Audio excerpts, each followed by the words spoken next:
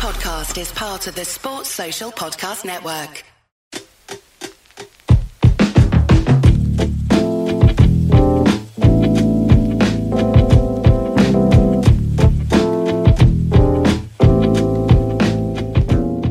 Hello there guys, what is going on? Daniel Childs back here again for another show. Hope you're doing well. It's Friday and we have got a Poch presser to break down. The first as Chelsea's new head coach. We got some nice pics of him inside Stamford Bridge for the first time as Chelsea's head coach too. So we'll go through some of those key quotes and kind of my feelings about the press conference because surprise, surprise, I thought it was quite impressive.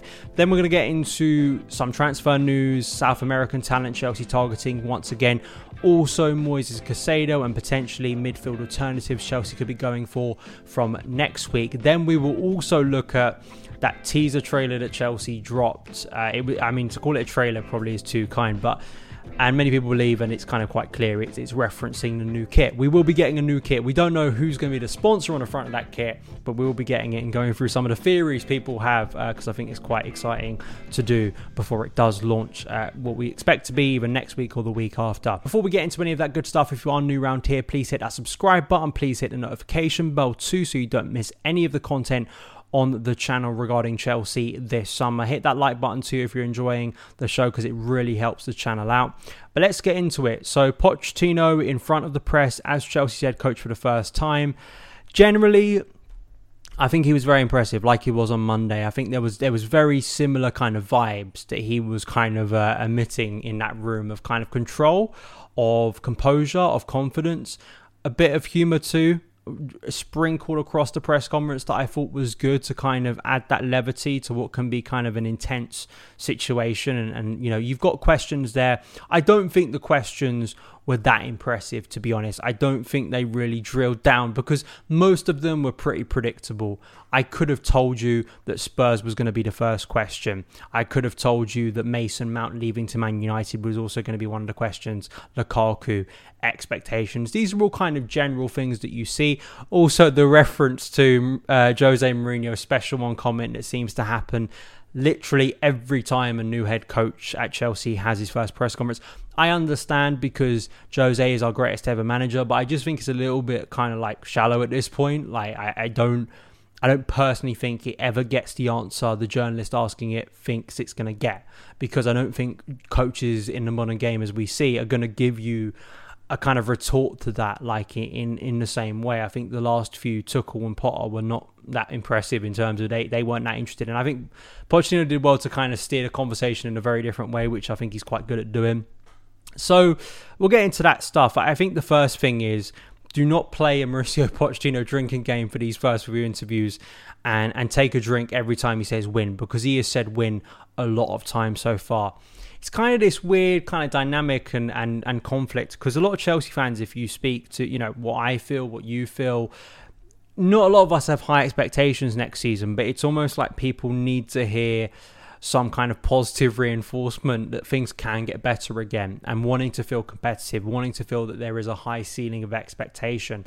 I think he balanced it really well. You know, he says things like, my target is to win, and Chelsea want to be competitive with teams like Man City, but it was never like specific things. He said, we want to win trophies. They're kind of broad things that most of us agree with, and I think he handled that balance right, because most of us are not expecting a title charge next season. I think we'd be pretty shocked. I'd be personally pretty shocked, even without European football, to see anything close to what we saw under Antonio Conte, because I just don't think the squad is as experienced or as good as that squad was. But I think that being forceful, being ambitious, I also think some messages kind of that were laid down to not really the media or the public or fans. I think it was more, I felt some of it was maybe directed at some of his players and what the expectations clearly are for him, that it isn't just about waiting for the process to click into gear. It was like he understands what club he has walked into, and I think that was a positive thing that's clearly going to earn him some brownie points from people who want to hear the word win. So let's go through some of these quotes. He said, if you don't win in a club like Chelsea, you will struggle. He said, my target is to win. If you're in a club like Chelsea, you can't do a nice show and play well. Of course, good show and play well, but of course, to win. He then moved on to meeting with Chelsea's hierarchy and getting the role. He kind of, again, this was one of those moments. There were two moments very early on that I really liked. So he walks in, sits down, and after the first question, he was like, thanks for giving me a warm welcome.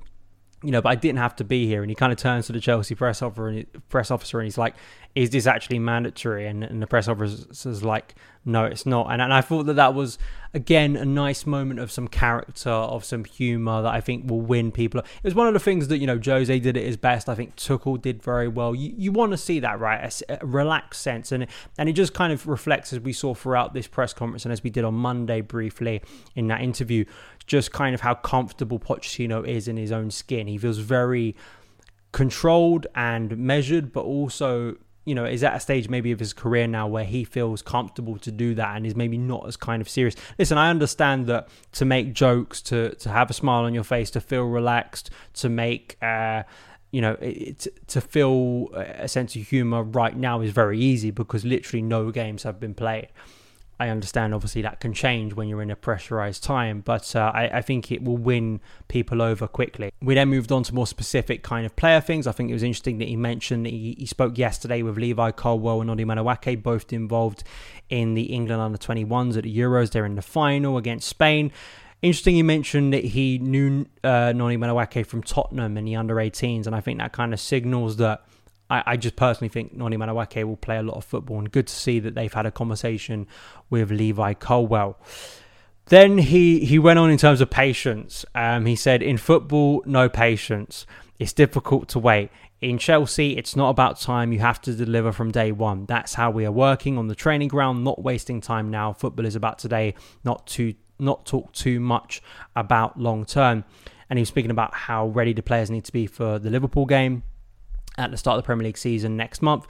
It's, again, I think it's obviously fighting talk. It's very easy to say, but I also do think it's a message. Some of these things were kind of reflective of, you can't just coast through seasons as a player under him. You are going to have to work. You're going to have to produce. And I think it's understanding the culture you've walked into, right? Because it's that constant balancing act that we've seen that Chelsea coaches in recent years have struggled to walk, because a lot of Chelsea fans have been conditioned in instant kind of consistent success, and to ask them to kind of wait is a very difficult thing. We've seen patience is not something that comes easily to Chelsea fans, but it's also not just about patience for patience sake and kind of you get patience no matter what happens. As we saw with Graham Potter, there's got to be some evidence of improvement. There's got to be some evidence of a coherent plan that is improving the players on the pitch. And I think if Pochettino, and he kind of alluded to this when he went on longer in the answer, that hopefully we get some good results, we start performing well, maybe we get the crowd on board, and then maybe later down the line you're able to get patience when you have those results. And that's something that both Klopp and Guardiola did. Like it's you get patience by doing things early on, you buy that time. And that's clearly what Pochettino knows he's going to have to do at Chelsea to win fans over. He then finally, just the other thing was regarding Lukaku. I think Simon Johnson asked this question very late on in the press conference, and he said he needs to come back July 12th, 13th. That's next week, to be part of the squad to start pre-season. With all the players that arrive, first thing that they're doing is to come to my office and say hello. That's what I expect if he's still a Chelsea player. Thought this was a very logical answer, and kind of he wasn't being assertive either way here. We kind of expect that Lukaku is unlikely to return. Will that situation be resolved by next week? We're unsure at the moment. It seems like negotiations are kind of maybe moving in a more positive direction, but it's a difficult one. But I think that's the only way he could have answered that question, to be honest, because there is a lot of kind of moving parts. My feeling is he's kind of saying, yeah, if he's a Chelsea player, but that's probably unlikely. But we will see. We may be shocked, right? But I think a lot of us expect that Lukaku will not be returning to Stamford Bridge this summer. But there we go. I was really impressed. We're going to see a lot more press conferences as they go over to the US. I think that interesting to see if any embargoed stuff, when the camera's turned off, coming out this weekend. I'm pretty sure you should stay tuned for that, because sometimes when the cameras are off, and most of the time actually, coaches are a lot more relaxed and they're a lot more open to giving insightful answers. So we'll see if some of those quotes come out later. And when they go over to the US, I'm sure there'll be some good coverage of what he says. But for a start, I think Pochettino 2 out of 2 in terms of really, really nailing these media things for Chelsea as head coach so far. Let me know your thoughts on the presser, and we'll be back after this.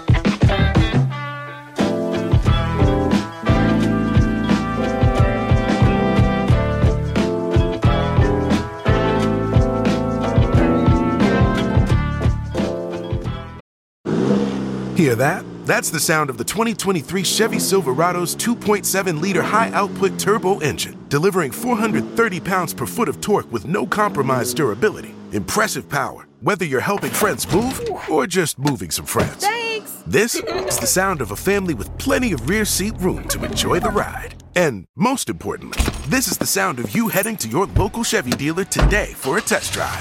Find your Silverado and find new roads. Chevrolet. Now we're going to move on to some transfer stuff. Chelsea told to pay 21 million for Brazilian wonder kid Matheus Franca. This is from Nazar Cancela in the Evening Standard. The Blues are currently exploring a move for the 19-year-old who ranks among Brazilian football's top talents. The Brazil under-20 international is known to officials at Stamford Bridge, who are increasingly turning their attention towards signing young players directly from South America following the Boldly Clear-Lake takeover last year. This is a wide player. Someone that apparently Chelsea are interested in. Will this be someone that for that fee is going to come into the first team squad rather than go out on loan? You know, we've seen Andre Santos, Kendry Paez, Gabriel, who we spoke about last week, who I believe is going to go on loan to Strasbourg this season. So there is this move to sign these players. We spoke about Paulo Dybala yesterday, and it seems like reports since then have kind of shored up that interest. And it seems like people were quite positive about the potential of signing Paulo Dybala and what he could offer. You know, he isn't a striker, he isn't a number 9. That wasn't the argument I was making yesterday. It's just in terms of signing an older profile player, and we've seen the pitfalls of that. But Pochettino, if it is accurate that he really wants to see this player come in, you know, I did say in yesterday's show, and I think this is something, you know, I think could be valuable. If you get the right kind of older player to come in with more experience, who's going to be productive, who is going to offer a bit of assurance maybe in difficult moments throughout this season, then I can understand that. You want an Olivier Giroud, you don't want a Pierre-Emerick Aubameyang. And again, I know people will kind of shout at me, they are both strikers, Dybala can play across the attack, but it's just as an older player who's going to want to kind of come in and play a lot of football you expect at this age of his career when he already is getting it from Mourinho at Roma. I think that's an interesting question, and interesting to see if Chelsea once again are dipping into that Brazilian market for another player, and whether this player might actually be a first team player rather than someone who is looking to go on loan. We'll see how that move develops, because 21 million is a pretty significant fee, but might be one that Chelsea feel is absolutely worth paying if he is a very, very good talent. Moving on now to the latest on Moises Caicedo. Jacob Steinberg for The Guardian reporting last night that Chelsea are refusing to meet Brighton's demand of 100 million for Caicedo. Chelsea need to add depth to midfield after losing N'Golo Kante, Ruben Loftus-Cheek, Mason Mount and Mateo Kovacic, having sold Jorginho to Arsenal in January. They are due to hold talks over moving for the Celta Vigo midfielder Gabri Veiga next week. Veiga has a buyout clause of 34.4 million and is being chased by Liverpool, Barcelona, PSG and Man City. Veiga is someone, it's a consistent name we have heard for a number of weeks now, and that for 34 million, that is a very attractive buyout clause for a midfielder who, you know, again, you look at his profile, you look at some of his numbers, a much more offensive midfielder who maybe would play, if we're thinking about a 4-2-3-1, because again, you know, you look at who is leaving, who has left so far. Ziyech unlikely to return. Looks like that move to Saudi might actually not be off. Hudson-Odoi wants to leave. And then you're looking at kind of that free behind striker. Pulisic is very close to joining AC Milan. You're looking across that sort of free. If it is going to be a 4-2-3-1, we are assuming at this point, but on the right side of Chelsea's attack or sort of advanced midfield, there isn't tons of options if we're looking at players that could fill that role between central midfield and the attack. And Veiga is one that clearly they have an eye on, and clearly top clubs have an eye on. I know some people are doubtful about it, but he did have some quite good numbers for a team in Celta Vigo who are not exactly brilliant in La Liga. I mean, he was kind of outperforming his own club and proving to be a real creative inspiration. So it's not, you know, going to cost Chelsea the world. You just wonder again, Caicedo, such a big signing if we could get it over the line. I really do think. I have heard some stuff again regarding Aurelien Tchouameni, and maybe Real Madrid are open to selling him. If there is any chance in the world that Chelsea could sign Aurelien Tchouameni this summer, Chelsea would, for me, jump at that. Go back in time and fix the issue of 2021, that mistake of us not signing Tchouameni when he was at Monaco. I think, you know, if the Caicedo thing is literally going to draw out, and there's some chance of Tchouaméni. You've got to jump at that with 2 feet for me. I think that'd be an amazing alternative, if that's even a possibility. I still think it's unlikely because they only signed him last summer, literally. So to think that they would be selling him instantly, but Real Madrid can be a bit of a crazy club at times. The final thing to speak about is this kit teaser, right? So last night, I think it's the only post that Chelsea have put on Threads so far. Please go and follow me on Threads @SonOfChelsea if you haven't already. And they released this teaser that had, it was mainly around video games, old video game consoles, Nintendo mainly, and clearly with Nike and Chelsea in there, it looks like it's referencing Chelsea, the new kit that we expect to come out from Nike, that we have seen the design of, that I think is very, very good. Dan Dormer, who is part of London is Blue Pod, kind of broke this down with this teaser, and he said, the quote comes from Blur's There's No Other Way, in terms of referencing the 90s, the song released in 1991. The cartridge on the right is Golf, the game that was released in 1990 in both the US and Europe. The first sound effect is from the Sonic series, which first debuted on a Nintendo console in 2001. The game was Sonic Advance, and it was released for the Game Boy Advance. The Game Boy model seems to be the Game Boy Pocket Lite, first released in 1998. So if you've seen the kit, if you've seen this teaser, I don't think it takes Sherlock Holmes. I don't think it takes a genius to work out what Chelsea are going for with this marketing campaign, because that kit has a similarity to a certain kit, and as you probably know, as Chelsea kind of marketed, it was the 25th anniversary recently of Chelsea winning against Stuttgart in the Cup Winners' Cup, and obviously wearing that certain kit that looks similar to this one. I think that this kit is going to sell really well. Now, it isn't going to have Stake, hopefully, on the front of it. If it didn't have a sponsor on it, I think it sells out. I think this could do the sort of money and the interest that the FA Cup anniversary kit did, because I think there is going to be a generation of Chelsea fans slightly older than me who just have so much fond memories for that time. And given they've got the Legends game coming up at Stamford Bridge in tribute of VR Lee, a beloved player of that era in Chelsea history coming up, I just think that this marketing thing, and also the design of the kit, I think is a real maybe stroke of genius from Chelsea and Nike. I know Nike have got a lot of criticism for the design of kits in recent years since they've taken over from Adidas, but I think this one in particular, and as you can see, I'm wearing the Poch training. I had to pick it up because I just think it's brilliant. I think this is a very, very smart promotional campaign, and let me know, because I think that, you know, I'm interested in the people who don't usually buy kits, and I think there's a strong opportunity here and a strong chance that some people who don't usually go into buy kits might actually buy this one for nostalgic purposes. And I think from a promotional campaign it's cynical, but I think nostalgia sells right, and 90s stuff for a certain generation of people sells too. So let me know your opinions on the Chelsea kit launch, which hopefully will be happening very soon before pre-season officially kicks off in America. Those are my thoughts today. Please let me know yours in the comments below, and I'll see you again very soon. All the best.